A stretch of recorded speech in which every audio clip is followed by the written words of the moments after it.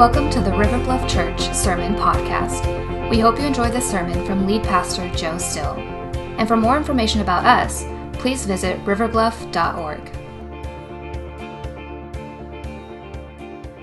We're starting a new series today that we've entitled Unshackled.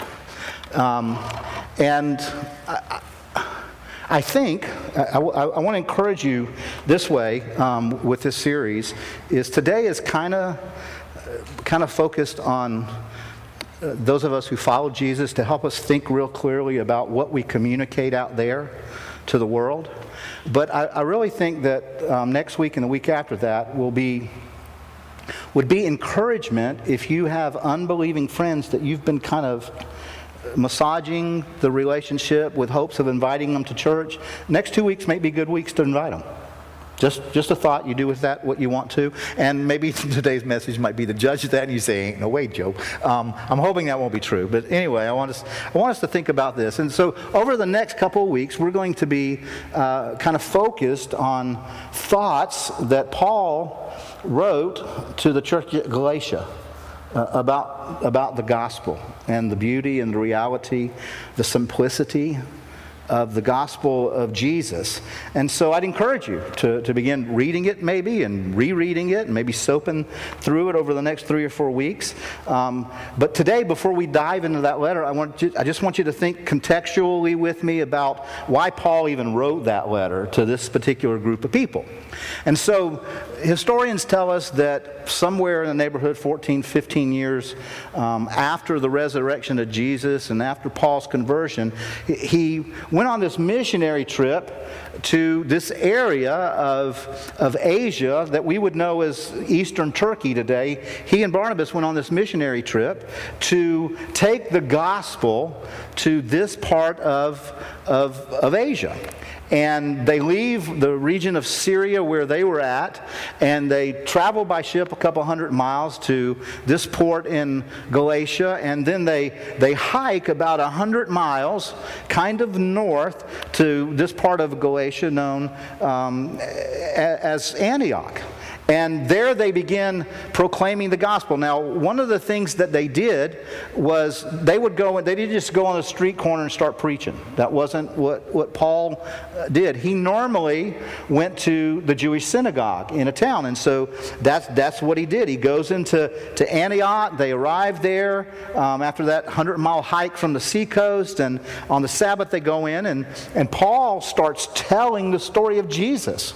And proclaiming the good news of Jesus and explaining to these Jewish people that why Jesus died on the cross and how God raised him from the dead to conquer both sin and death and actually fulfill the law of Moses, completely fulfill it, so that it was no longer necessary to keep all of the religious rules because they had been fulfilled in Jesus. And so here's a direct quote. In Acts chapter 13, verse 38, Paul tells them this. He says, "Brothers, listen. We are here to proclaim that through this man Jesus, there is forgiveness for your sins." And he says everyone, he's talking about both Jews and Gentiles, everyone who believes in him is declared right with God. Some translations use the word justified, but it basically means set free from sin. And Paul says this was something that the law of Moses could not do.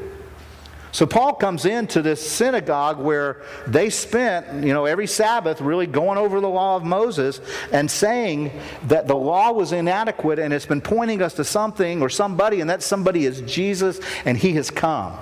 And you should be excited because you no longer have to be compelled to be overwhelmed by all of these rules. Jesus accomplished it, and we can have freedom. We can have freedom from guilt, freedom from shame, freedom that our sins have been washed away, free that we're right with God, freedom from trying to keep the rules that are killing us. And this was good news to people who had spent their lives, both Jews and Gentiles, either trying to be made right with God or multiple gods, trying to be good enough to earn it, trying to work hard enough to appease that God. So many of them had become prisoners of religion. And Jesus had come to set them free of that. So that's what Paul's proclaiming. And so there are a lot of people that get really interested in this really quickly. And so they invite Paul back again. Some believe right then. But some invite him back and say, will you come back next Sabbath and tell us more about, we want to hear more about this gospel of grace. But the Bible in verse 45 tells us this. When some of the Jews saw the crowds that were coming to this teaching, the crowds that were inviting more of it, the crowds that were coming around the beautiful gospel of Jesus, they were jealous. They were jealous, and they began to slander Paul, and they argued against whatever he said. Anything Paul said, they would argue against it. Paul would preach, they would fuss. They would heckle, you know. And they finally incited a mob, and they drive Paul and Barnabas literally out of town. And in a symbolic display to say, we're not responsible for the judgment that's coming, man, they literally shake the dust off their shoes. And they hike now about 90 miles southeast again to a city in Galatia called Iconium. And there, it's basically, you know, repeat, rinse, repeat, you know, kind of thing. The same thing happens again. They go in, they proclaim in the synagogue. Religious leaders there are threatened by this incredible, unbelievable message of grace. Paul catches wind of a plot. There's kind of a rumor that they're going to stone you. He and Barnabas, they're going to take you out and they're going to kill you. So they leave Iconium and they hike another 18 miles to this place called Lystra. Again, just for history's sake, many of you know that Paul discipled lots of people personally, and all of us should be, you know, making disciples who can make disciples. Paul in Lystra gets introduced eventually to this young man named Timothy. Some of you are familiar with Tim. He was one that Paul discipled and eventually left as pastor in Ephesus when the church was planted there. And this is where Timothy's from, is his hometown. And some of the religious leaders there, they had followed Paul from Antioch and Iconium now to Lystra. It didn't just happen within the city. These people start following Paul, and they incite a mob. And Acts 14, verse 19 tells us this. Some of the Jews arrived from Antioch and Iconium, and they won the crowds to their side, and they stoned Paul, and they dragged him out of town thinking he was dead. Somebody goes over and checks his pulse. Yep, dude's dead. We killed him. So the crowd dismisses and goes back in. Paul's out. You know, he's out for the count, out cold. And the Bible tells us that the followers, these new converts that had come to Christ from this proclamation of the beautiful gospel, they gather around Paul. It doesn't tell us that they pray. I think they prayed. Guess what happens? Dead man gets up. He wasn't really dead, but they thought he was dead. But he gets up. Guess where he goes? He doesn't go to the next city. He marches back into that city. I love that. Yeah. You know, Paul kind of said, I'll show you. You know, Paul comes to me, marches into the city. The next day now, this guy who had been stoned, as they thought, to death, he gets up and he hikes 64 miles. I don't know if he did it in all one day. I don't know. But they go 64 miles to another city called Derbe. And there they do the same thing. They present the gospel. The Bible tells us many there came to saving knowledge of Jesus. Now here's what's really, really cool that I love about Paul.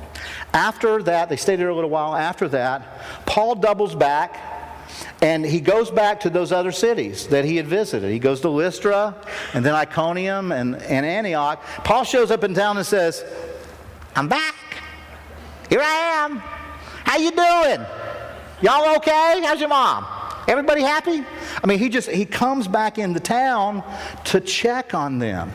And it's just this incredible thing. You can read about it in verse 21. But it says he goes back to take the good news after going to Derbe. They go back to Lystra and Iconium and Antioch, and they strengthen the believers. They come back and they celebrate. They encourage them to continue in the faith, reminding them, and we need to be reminded of this, reminding them that you and I are going to suffer hardship at times for the sake of the gospel, for the sake of the kingdom of God. They remind him of that. And they pray with them, and they appoint elders for the church. They don't want to leave them leaderless. And they just trust in the Lord.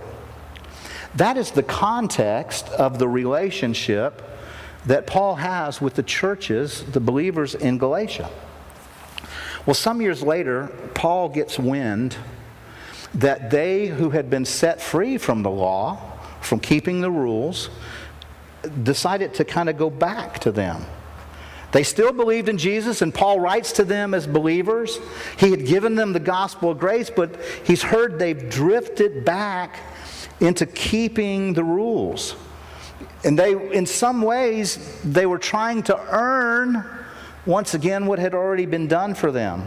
And not only that, they're asking all new converts who would come to know Jesus, all new converts to fall under the law. Now, they still believed that Jesus was the Son of God. They still believed that His death on the cross mattered. But here's basically what they were saying. That wasn't enough. We need a little bit more. You know, we need to do some things so we can be sure that we're right with God. We got to kind of make it about us. And Paul was very concerned about that. Paul, the tone of his letter, you can tell that Paul is frustrated. A couple of weeks ago, I heard a story about a man who had devoted his life to clean water missions. And he had gone he was in Africa. That was where he felt God called him. And he had the skill set to drill wells. And so he would go from village to village. When he would hear about a village where a great deal of sickness was taking place, and especially in the lives of the children, he would head there. And he would find out people were dying, children were dying from the disease because of the dirty water. And he goes in and he explains that. And then he equips them, to get at the heart of the problem. And he helps them set up and drill wells, and shows them how to filter water and treat it so that it can be made safe. And he trains them how to change the filters and how to repair the pumps and those kinds of things. And eventually he leaves to go to the next village that he's heard about. He leaves them with the parts to keep the pumps running and the filters that they'll need. And so he goes spots around Africa doing this. And one day, kind of like Paul, he decides, I'm going to go back and check and see how they're doing. And village after village, the pumps had broken down, and instead of fixing them, the villages just returned to that source of water, that well that was poisoning them, that was killing them. And the death rate among kids started going back up. And he's frustrated because he cares about these people. And he loves these little children, he loves these villagers, but they've just gone back to doing the things they always did before, even when they had been set free from that. I think that for me, that story captured the frustration that I think Paul felt with the church at Galatia. They were returning to that which had poisoned them. It was this poisonous well of religion. It was a well that doesn't lead to life or freedom. Paul had tried to show them a different way. He had tried to help them experience the freedom found in the grace of God through Jesus Christ. But they went back to something that was comfortable. And so when you read Galatians, you will see the exasperation. You see it in Galatians chapter 1, verse 6. Paul says, I am shocked. He said, I don't get it. I don't understand you, that you are turning away so soon from God. Now that phrase, turning away, is an interesting phrase. It's actually a military phrase. Some translations use the word desert, that you have deserted God so quickly. And it's not just a military term like, well, you deserted your post. It's a military term that means you switch sides, and now you're fighting for the enemy. You didn't just walk off and leave your post abandoned. You've actually switched sides and you're fighting. That's the language that Paul is using here. So he's drawing a real clear line in the sand and saying, this just isn't about, I'm not just frustrated with you because you left your post. You switched sides. He says, what you're doing is you're saying religion is better than Jesus. That the system is better than Christ himself. Paul says, I'm shocked that you're turning away so soon from God, who called you to himself through the loving mercy of Christ. Now you're following a different way that pretends to be good news, but it's not good news at all. You are being fooled by those who deliberately twist the truth concerning Christ. That phrase, twist the truth, again, some translations use the word distort. Some translations use the word pervert. He's saying when you do that, you're perverting the gospel. When you start attaching other things to Jesus for salvation, you are perverting the gospel. He says you're being fooled by those who deliberately twist it. There were a group of people known as the Judaizers. They were deliberately following Paul around for the purpose of adding on to Jesus. They were saying, Jesus is good. They believed in Jesus. But they just didn't believe Jesus was enough, and that was a problem. They would say Jesus is good and we need Jesus, but we need Jesus plus religion. They were saying, hey, we follow Jesus too. We love the story of Jesus. We love the sacrifice on the cross. But you also have to keep all of these Old Testament rules and restrictions. So, when you come to Christ, if you want to join our church, you got to get into this rule system. And oh, by the way, there are over 600 of them in the Old Testament. Just so you know. You got to keep those. And on top of that, we've added about 100 to each one of those 600. You got to keep those too. So it was this massive kind of thing. And the Old Testament laws, not even including what they had created, but just the Old Testament laws, kind of divided into three groups. Different people think of them different way. This is the way I think about them. First grouping of the law is ceremonial law. And these were the kind of laws with food restrictions would come under, and ritual sacrifices, those kinds of things would fall under the ceremonial law. So the Judaizers were saying to these converts, we're glad that you have trusted Jesus. Now you got to trust in these rules. You got to keep these things. You need to follow Jesus, keep the rules. You need to follow Jesus. One of the rules, oh, by the way, is get circumcised. I've read some church growth strategy books. Never seen circumcision as a church growth strategy. Just haven't. They were saying, you want to join the church here, at Antioch? Well, you got to accept Jesus, and then in, exploring church membership, you got to get circumcised. Now, I'm just going to go ahead and tell you, we're doing exploring church membership next Sunday afternoon at 5. There won't be none of that. Just so you know, in case you were coming to check it out. Okay? None of that's going to happen. But that's what they were doing. They were making all these laws a requirement. Another category of the law is the civil law. And this was the law that God created that was unique for the nation of Israel to make them precious in His sight and a testimony to the nations. That was the purpose of those laws, the civil law. And Jesus came and said, those laws were fulfilled in me. You don't need to keep them. Jesus, the Bible tells us, broke down the barrier. One of those barriers was civil law. Broke down the barriers between Jews and Gentiles. He made it clear that that was for the nation of Israel for a season. But it was no longer, it didn't need to be kept. But these false teachers are saying, no, you got to keep them. It applies to the church today. So you Gentiles need to follow that. And then there's a third category of law, which is the moral law, which is probably what most of us think of when we think of the law. It would include the Ten Commandments plus other ethical standards of behavior that we can follow. And most of those are still applicable for us today as a standard of behavior to follow Christ. The moral law still has a purpose. Still has a purpose. But the problem, even with the moral law, is if you begin thinking that keeping it somehow saves us, it's a big problem. It becomes a huge issue because the keeping of the law cannot save you. And if you're bent on trying to do that, it will kill you, the Bible says. Paul explains it this way to the church at Galatia in the 2nd chapter, verse 16. He says, yet we know that a person is made right with God by faith in Jesus, not by obeying the law.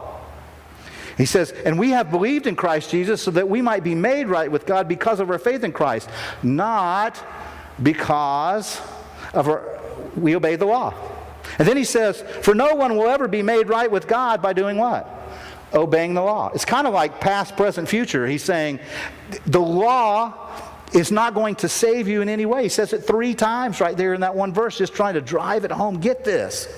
No one's ever going to be good enough to be made right with God. The law cannot keep us from sinning. The law cannot save us from sin when we do it. Now, Paul will tell you that the law can make you consciously aware that you have sinned. The law can point out what sin you have committed. The law can tell us because we're sinners we need a Savior, but it can't make us right with God. Nothing in the law can do that. And Paul begins to explain to them that trying to keep these kind of rules is a perversion of the gospel if you think it gives you salvation. If you think you must have this to be made right with God. If you think it's Jesus plus some good rules. If you think it's Jesus plus, some good human effort. That is a perversion of the gospel. And you're taking Christianity and you turn it into a religion. And Christianity, despite what you may have heard, is not a religion. And so Paul is saying to these churches in Galatia, he's just coming straight at them, reminding them what he told them the first time he was with them. Galatians 2:21 helps us understand why Paul is so worked up about this. This is something Paul believed to his core. He said, I do not treat the grace of God as meaningless. For if keeping the law could make us right with God, then there was no need for Christ to die. If the law could do anything, Paul is saying, if there's a way that somehow by our own selves we could work hard enough and be good enough to fulfill all the requirements, then Jesus didn't have to die. He didn't have to come to start with. Friends, that was a big deal to Paul. That people were insinuating that. And that's what he's saying. You're insinuating. It was offensive to him. And so Paul takes it on, This idea of saying, hey, Jesus is a really nice guy. Yeah, you ought to love Jesus, but you also need to take this other path. Paul's livid about this. And so in Galatians 3:24 he says, therefore the law, here's what the law can, this is the only good thing about the law. The law can tutor us to lead us to Christ. It can instruct us so that we see we need Jesus. That's what the law is good for, nothing else. So that we might be justified by faith. It can only point us there. The law can show us our sin. It can show us our need for faith, to trust that we need a Savior. And so Paul makes this case. He's really just reiterating, just restating things he's told them before. Basically what he's saying is, friends, grace is better than religion. The grace of God found in Jesus Christ overcomes that. Nothing else will. It's about the grace of God. And see, the moment that you add anything else to the message of the gospel of Jesus, to the beauty of salvation alone in Jesus, we're perverting the gospel the moment we start doing that. And we're undermining, according to Paul, we're undermining the great sacrifice of Jesus. That word that we use, religion, that word has roots in what it means to be bonded or enslaved to. If you pursue a religion, you're bonding yourself to whatever God you're trying to get to through your religious pursuit. You're attaching. And so when you attach religion to Jesus, you're actually attaching to Jesus the very thing that Jesus came to do away with. He came to do away with that because it was killing us. So God sent His Son, and Jesus came to set us free from those things, set us free from religion. Here's a very simple definition for religion. I have a simple mind, so I think about it this way. And religion is just simply this. It's man's attempt to appease God and earn His favor by trying to work hard enough to be good enough. That's just, that's basically a simple definition of what religion is. And it's how some of us have thought about Christianity at times in our lives. Some of you may still think that that's what it means to be a Christian, is that you're gonna work hard enough, long enough to be good enough so you can find favor, be made right with God. It's kind of like, I got to do these things, and if I do these things and I don't do these things, if I do enough of these things and not too many of these things, then when I get, stand before God, God's going to say, come in, because this list is longer than that list. That's not Christianity. That's a perversion. That's a distortion. It's a lie. And it's a perversion, because See, Jesus came because we couldn't really keep any of the lists. We're not good enough. And so that's why God sent him and why he suffered and died on the cross, because he paid the debt of sin that I accumulated from having one thing on the bad list, on the naughty list. That separated me from God. And Jesus came to pay the penalty for that so that I could be made right with God. So that I could have his right. And not only did he forgive my sin, but the Bible says that my unrighteousness became his righteousness. Theologians use this word called imputed, which basically means our records got switched. That Jesus had this record of holiness and beauty and favor with God because of who he was. Lived a sinless life. Joe, on the other hand, had a record filled with sin. And our records got switched when he died on the cross. Your records got switched. And what Jesus carried was all of your sin. And he gave me, when I trusted him, he gave you, when he trusted him, all of his righteousness. And that is what our hope is in. That is the only thing our hope is in. And yet these Christians in Galatia, we're piling all this other stuff on. And before you start thinking those poor, pitiful Galatians, we do it too. We do it all the time.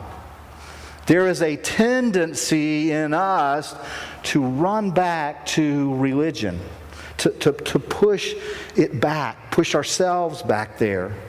And here's the question that I think we have to ask ourselves regularly to push against that tendency that's in all of us.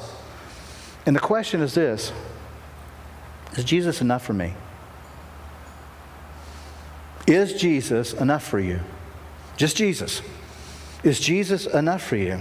Or do you have some toxic need for religion? Do you have some need?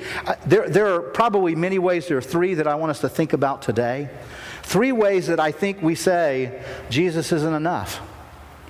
One of those ways is we're saying Jesus isn't enough, and we add religion so that we can get a method for measurement.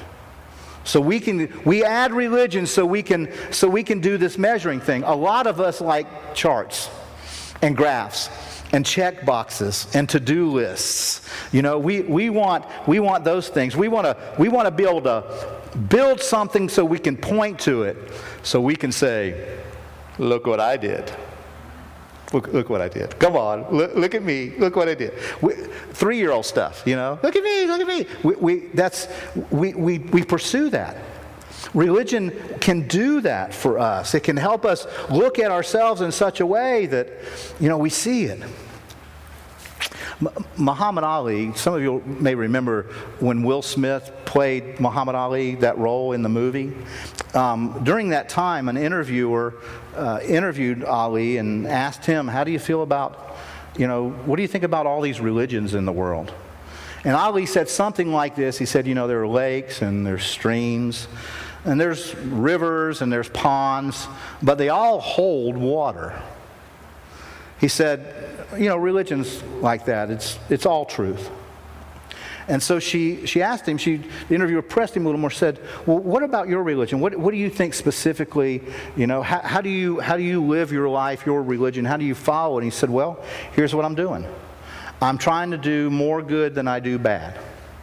I believe that if I do more good than I do bad, that when I stand before God, God's going to look at my to list, and if this list is longer than that list, if this list outweighs that list, that He'll invite me into heaven. And if the bad list is bigger, then I won't get there. So I'm trying to do good." And that really is a perfect definition of religion. It is like the worst definition of Christianity ever, though. It is like the opposite of Christianity. Following Jesus is not that. That's not how our faith works. If you're thinking that it's about, the good outweighing the bad when you stand before God, you're toast, baby. You just are. Because one thing on the bad list will kill you. It will eternally separate you from the God of all creation. That's why he sent his son. The Bible teaches it's through Jesus. It's through grace. Friends, that's why we worship. Some people wonder, why do some of you people get so freakishly emotional when you worship God? Some of y'all, big babies, you cry. You get teary-eyed. Some of you raise your hands. Some of you I don't understand. Well, it's because of what Jesus did for us. Because we tried doing that other stuff and it was killing us. And so we worship.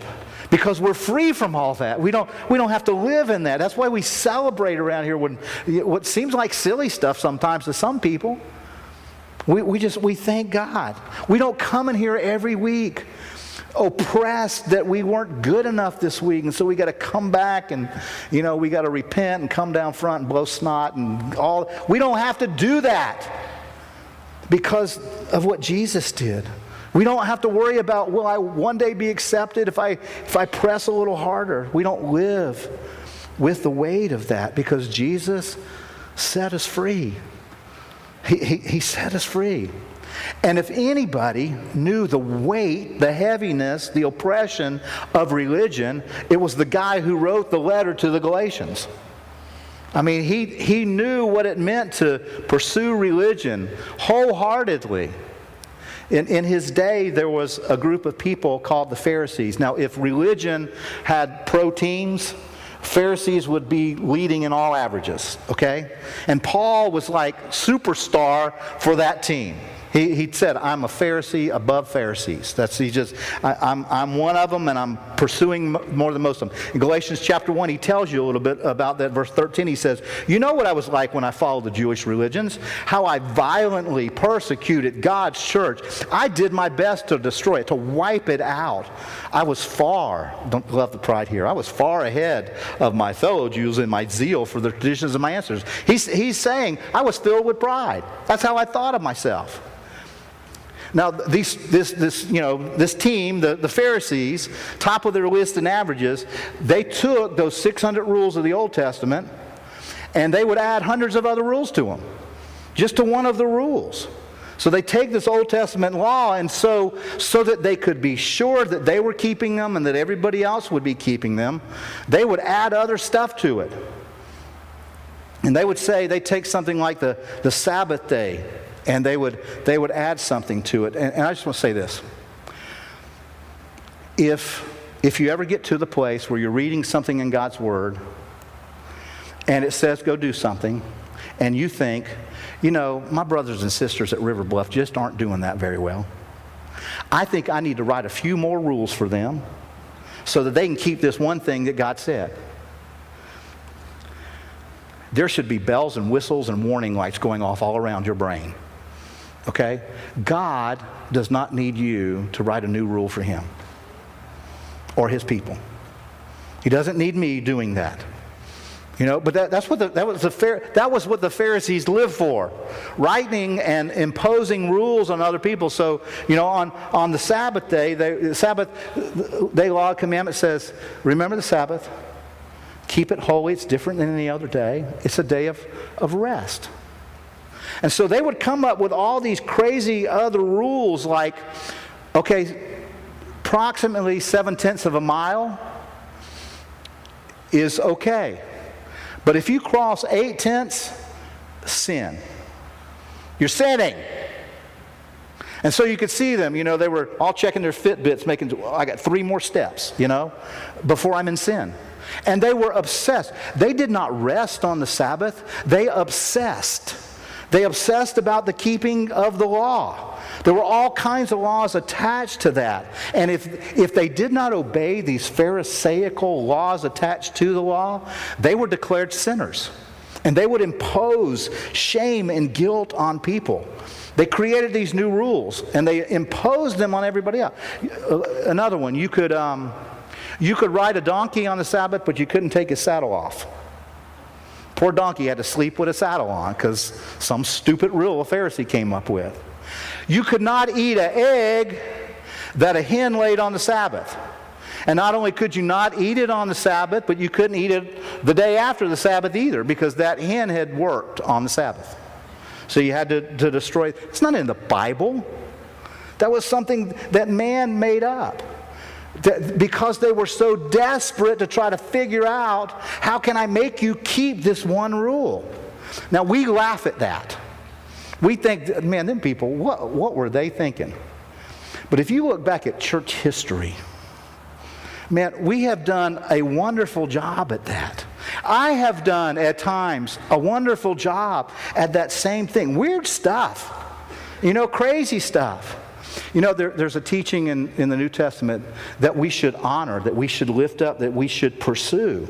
Good principles in the New Testament about life. One of them is about modest dressing, about dressing modestly. And we should honor that and do that. But somebody comes along, they read that passage of Scripture, and they think, yeah, my brothers and sisters, they're just about as dumb as a doornail. I need to write a rule. And so I think women shouldn't wear pants in church. They should just wear dresses. And they need to be this long, and they need to be this baggy, and then that's modest dressing. I mean, that's, and when you start that, it just keeps going and going and going, and you add all of these things to something that's simple and beautiful. God says, think about dressing modestly. There's a passage that tells us that, that we need to guard our hearts from our hearts as the wellspring of life. And we start imposing all these rules, and people start living in shame, See, when we do this, one of two things happen. When we impose these rules to try to focus us, one of two things starts to happen in the human soul. We either grow hard-hearted towards God because we can't keep them, or we become self-righteous. And we spend our time saying, kind of, look at me. If you live under that kind of oppressive religious spirit long enough, that's what's going to happen. So yes, the Bible says guard your heart. But then people start coming along and saying, well, that means you can't go to this movie, and you can't listen to this music, and you can't have cable and TV in your house, and all these other rules that we're not a part of that. Again, friends, please hear me. It's okay to have rules in your house. Parents, rules are good. It's okay to have rules. It's good for schools and organizations and societies to have rules. But please, for the love of God, don't attach your rules to the gospel. Don't tell your kids, if you break mama's rule, Jesus ain't going to love you. Please don't attach your rules to the gospel, because that's where people start separating from Jesus, because they associate man-made rules with Jesus. And when they can't keep the rules, they figure, can't keep Jesus either. So they walk away from that. And people aren't really walking away from Jesus, they're walking away from man-made rules. And part of what it means to be a body who loves the gospel is to point that out, to point out the brokenness in that. The Bible says don't get drunk, and so people say, well, that means you can never take another drop of alcohol. I mean, we do all these rule writings thinking that somehow we're blessing God. Now, I want you to, the Scripture's not going to come up. You can go home and look at this. In Luke chapter 11, Jesus confronts this head on. He goes into the house of a Pharisee for dinner. And everybody else that's at the dinner, they're over here washing their hands, because the Pharisees had a rule that you needed to wash your hands before you eat. Jesus went straight to the table. And he says, hey, when do y'all come over here and pass me the taters? I need some of that lasagna. Pass the lasagna. You want some? You want some of this roast beef? He just starts eating. And one of the Pharisees said, you didn't wash your hands. Now, when you read that story, it doesn't say this, but I am convinced Jesus was picking a fight. The Pharisee kind of said this. He kind of said, the Lord said, you should wash your hands before you eat. And you can kind of see Jesus kind of say, I don't remember saying that. I think I'd remember if I said that.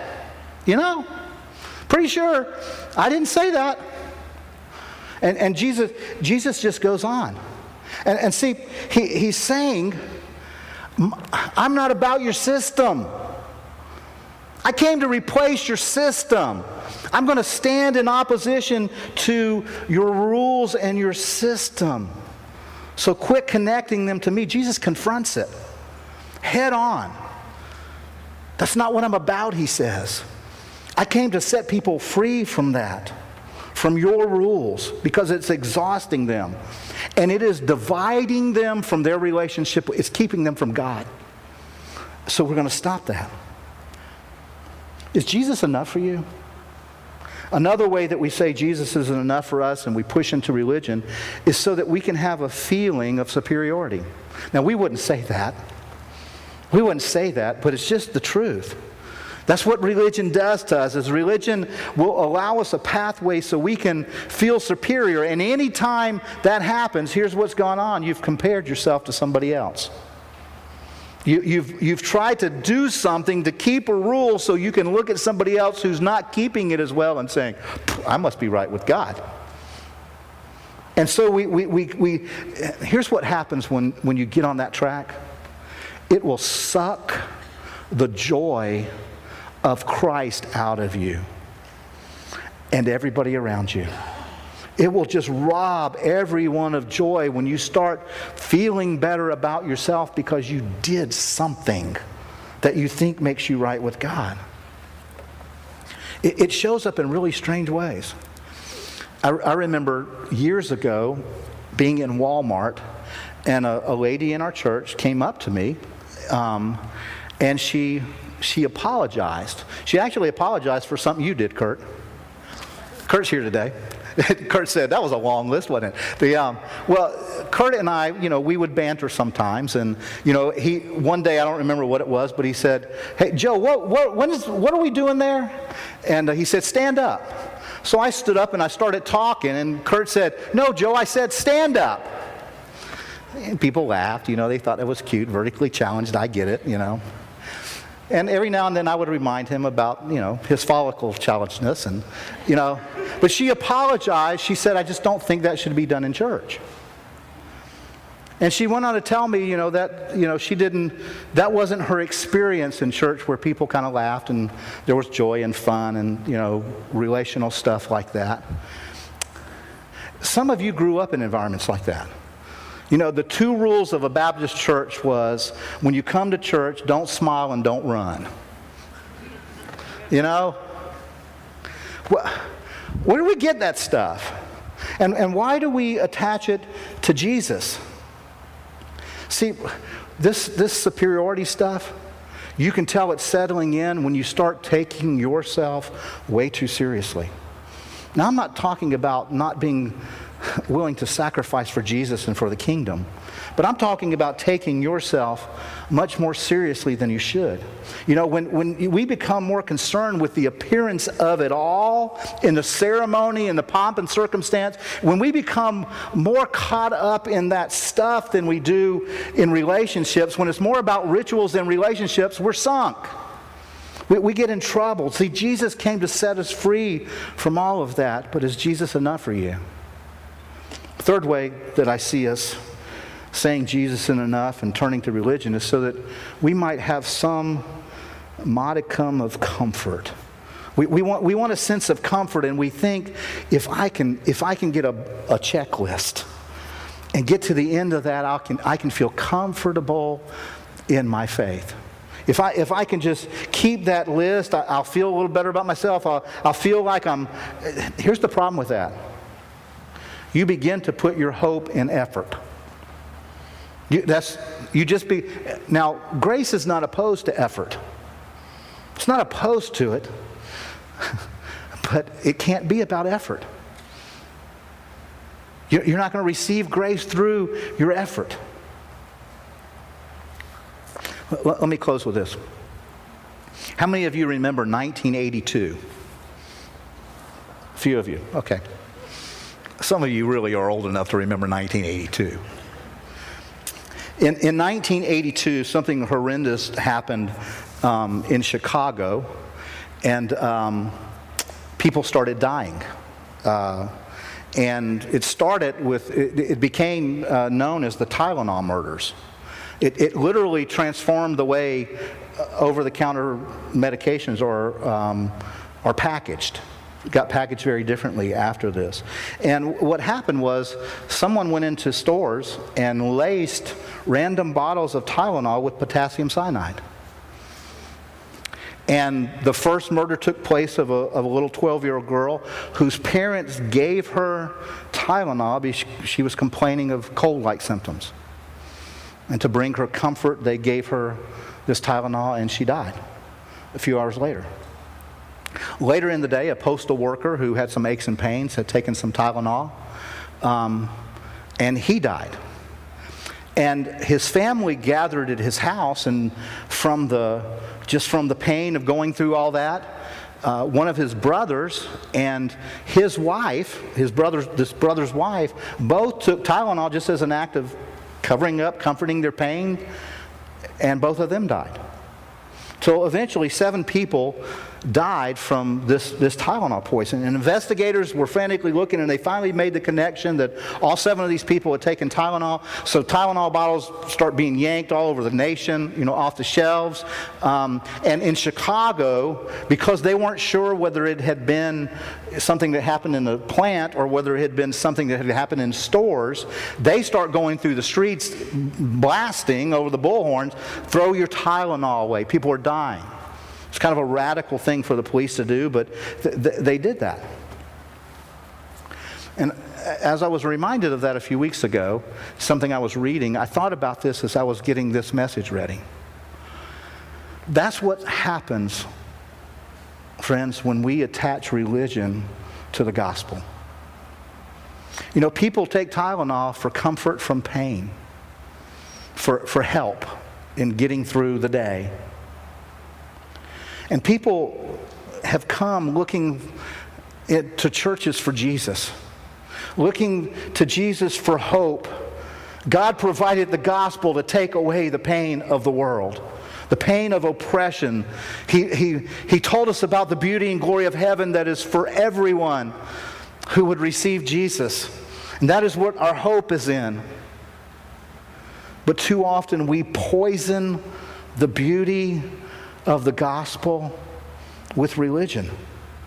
And so the very thing that people need to come into a relationship with God, people come looking for a little hope, needing freedom from shame and guilt. So often they show up in a church and we just move them from one prison to another, from one poison to another. And when that happens, we poison the gospel when we do that. So, many of you who have been here for a long time know this, but if you're kind of new, I want to be really, really clear. Here at River Bluff, our only hope is in Jesus. That's it. Our only hope is in Jesus. It's not in ourselves. It's not in some rules that we can keep up. It's not about working hard enough to be good enough. Now, please hear me. We're going to seek to live lives that honor God because He's good and right and beautiful in all of His ways, but it's done out of a relationship, not out of a rule. It's done because He first loved us, and we just want to express our love and gratitude back to Him, and we just declare He's smarter than all of us put together. And He says this is the way to life. And He gave us that hope in Jesus, that the blood that Jesus shed on the cross for you and for me, that one day it's going to be true and we're going to stand before God, every last one of us. But on that day, it's not going to be about this list or that list. It's going to be about one list. God's going to say, "What'd you do with my son Jesus?" Just one list, one question on the list. What did you do with my son Jesus? How did you respond to Him? And what He has done for you, not what you can do for Him. Did you trust Him? Did you believe that He was God? That He's my son, He's God in the flesh? Did you repent of trying to save yourself, make yourself right with me? Did you repent of all that silly religious stuff and just totally trust Him with your life here and with your eternity? Have you done that? Have you trusted in what He's done for you? Let's pray.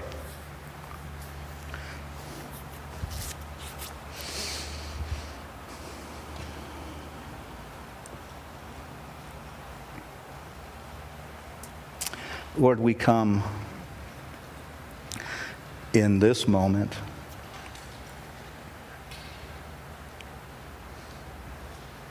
declaring to ourselves, first of all, Jesus is enough. Jesus, you are enough. And then we tell it to each other. Jesus is enough for you. No matter what you've done, who you did it with, how long you did it, no matter how horrible or wretched it might have been, Jesus is enough. He's enough to forgive that. He's enough to make you right with God. He's enough to forgive your sin. He's enough to help you overcome that past. Jesus is enough. So you don't have to work harder at being good enough to come to God. And maybe you're here today and for the very first time, the reality of the beauty of the gospel is broken through. Broken through your religion or your tradition. And maybe you just want to trust Jesus now. I say, Jesus, I'm trusting in you and you alone for my salvation, for my eternity, for my hope, for my life here. And you can just tell him, Jesus, I believe you. I believe you're the Son of God, and I believe what you did on the cross is enough. So I give up. I give up on pursuing it my way. And Jesus says, anyone who calls on his name that way will be saved. Saved from the power of sin, saved from the penalty of sin, forever his. You don't have to live in shame or walk in it any longer. Maybe there's stuff in your past that has been eating you alive. And you keep going through this cycle of trying really, really hard and failing. Giving up. Jesus wants you to hear today, quit trying so hard and come to me. I'll forgive your past. I'll empower your present and I'll make your future beautiful. Just come to me. Maybe you've been one who has trusted the Lord Jesus, but like the Galatians, you've started adding other things onto Jesus so that you could feel superior without saying it, or you could sometimes have some kind of measuring stick to see how good you're doing. And maybe today what you need to do is repent of that and say, Jesus, you're more than enough for me. I don't want those things in my life. Don't let them guide me any longer. Let me just be guided by you. I want to trust you, Lord, a little more each day. And so, Lord, we come. We come because of the gospel now to worship you. To worship you, giving you our hearts back, sacrificing ourselves back to you, saying, we want more of you and less of stuff in this world and less of pretense and less of rules. We want more of you. We want the beauty of following you, Jesus, in all your glory. And we want to be people who really proclaim that through the way we live our lives, filled with joy.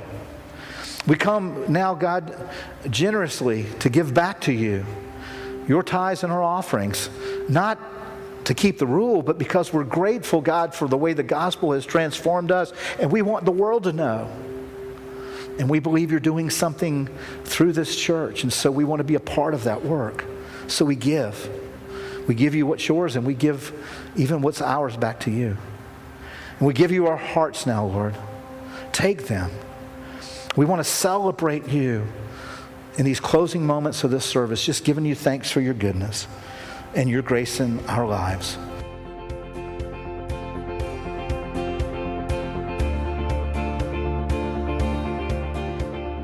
Thanks for listening. If you're in North Charleston this Sunday, please consider visiting us at our 9 o'clock or 11:30 services. We'd love to see you. Again, for more information, visit riverbluff.org. Now go change the world.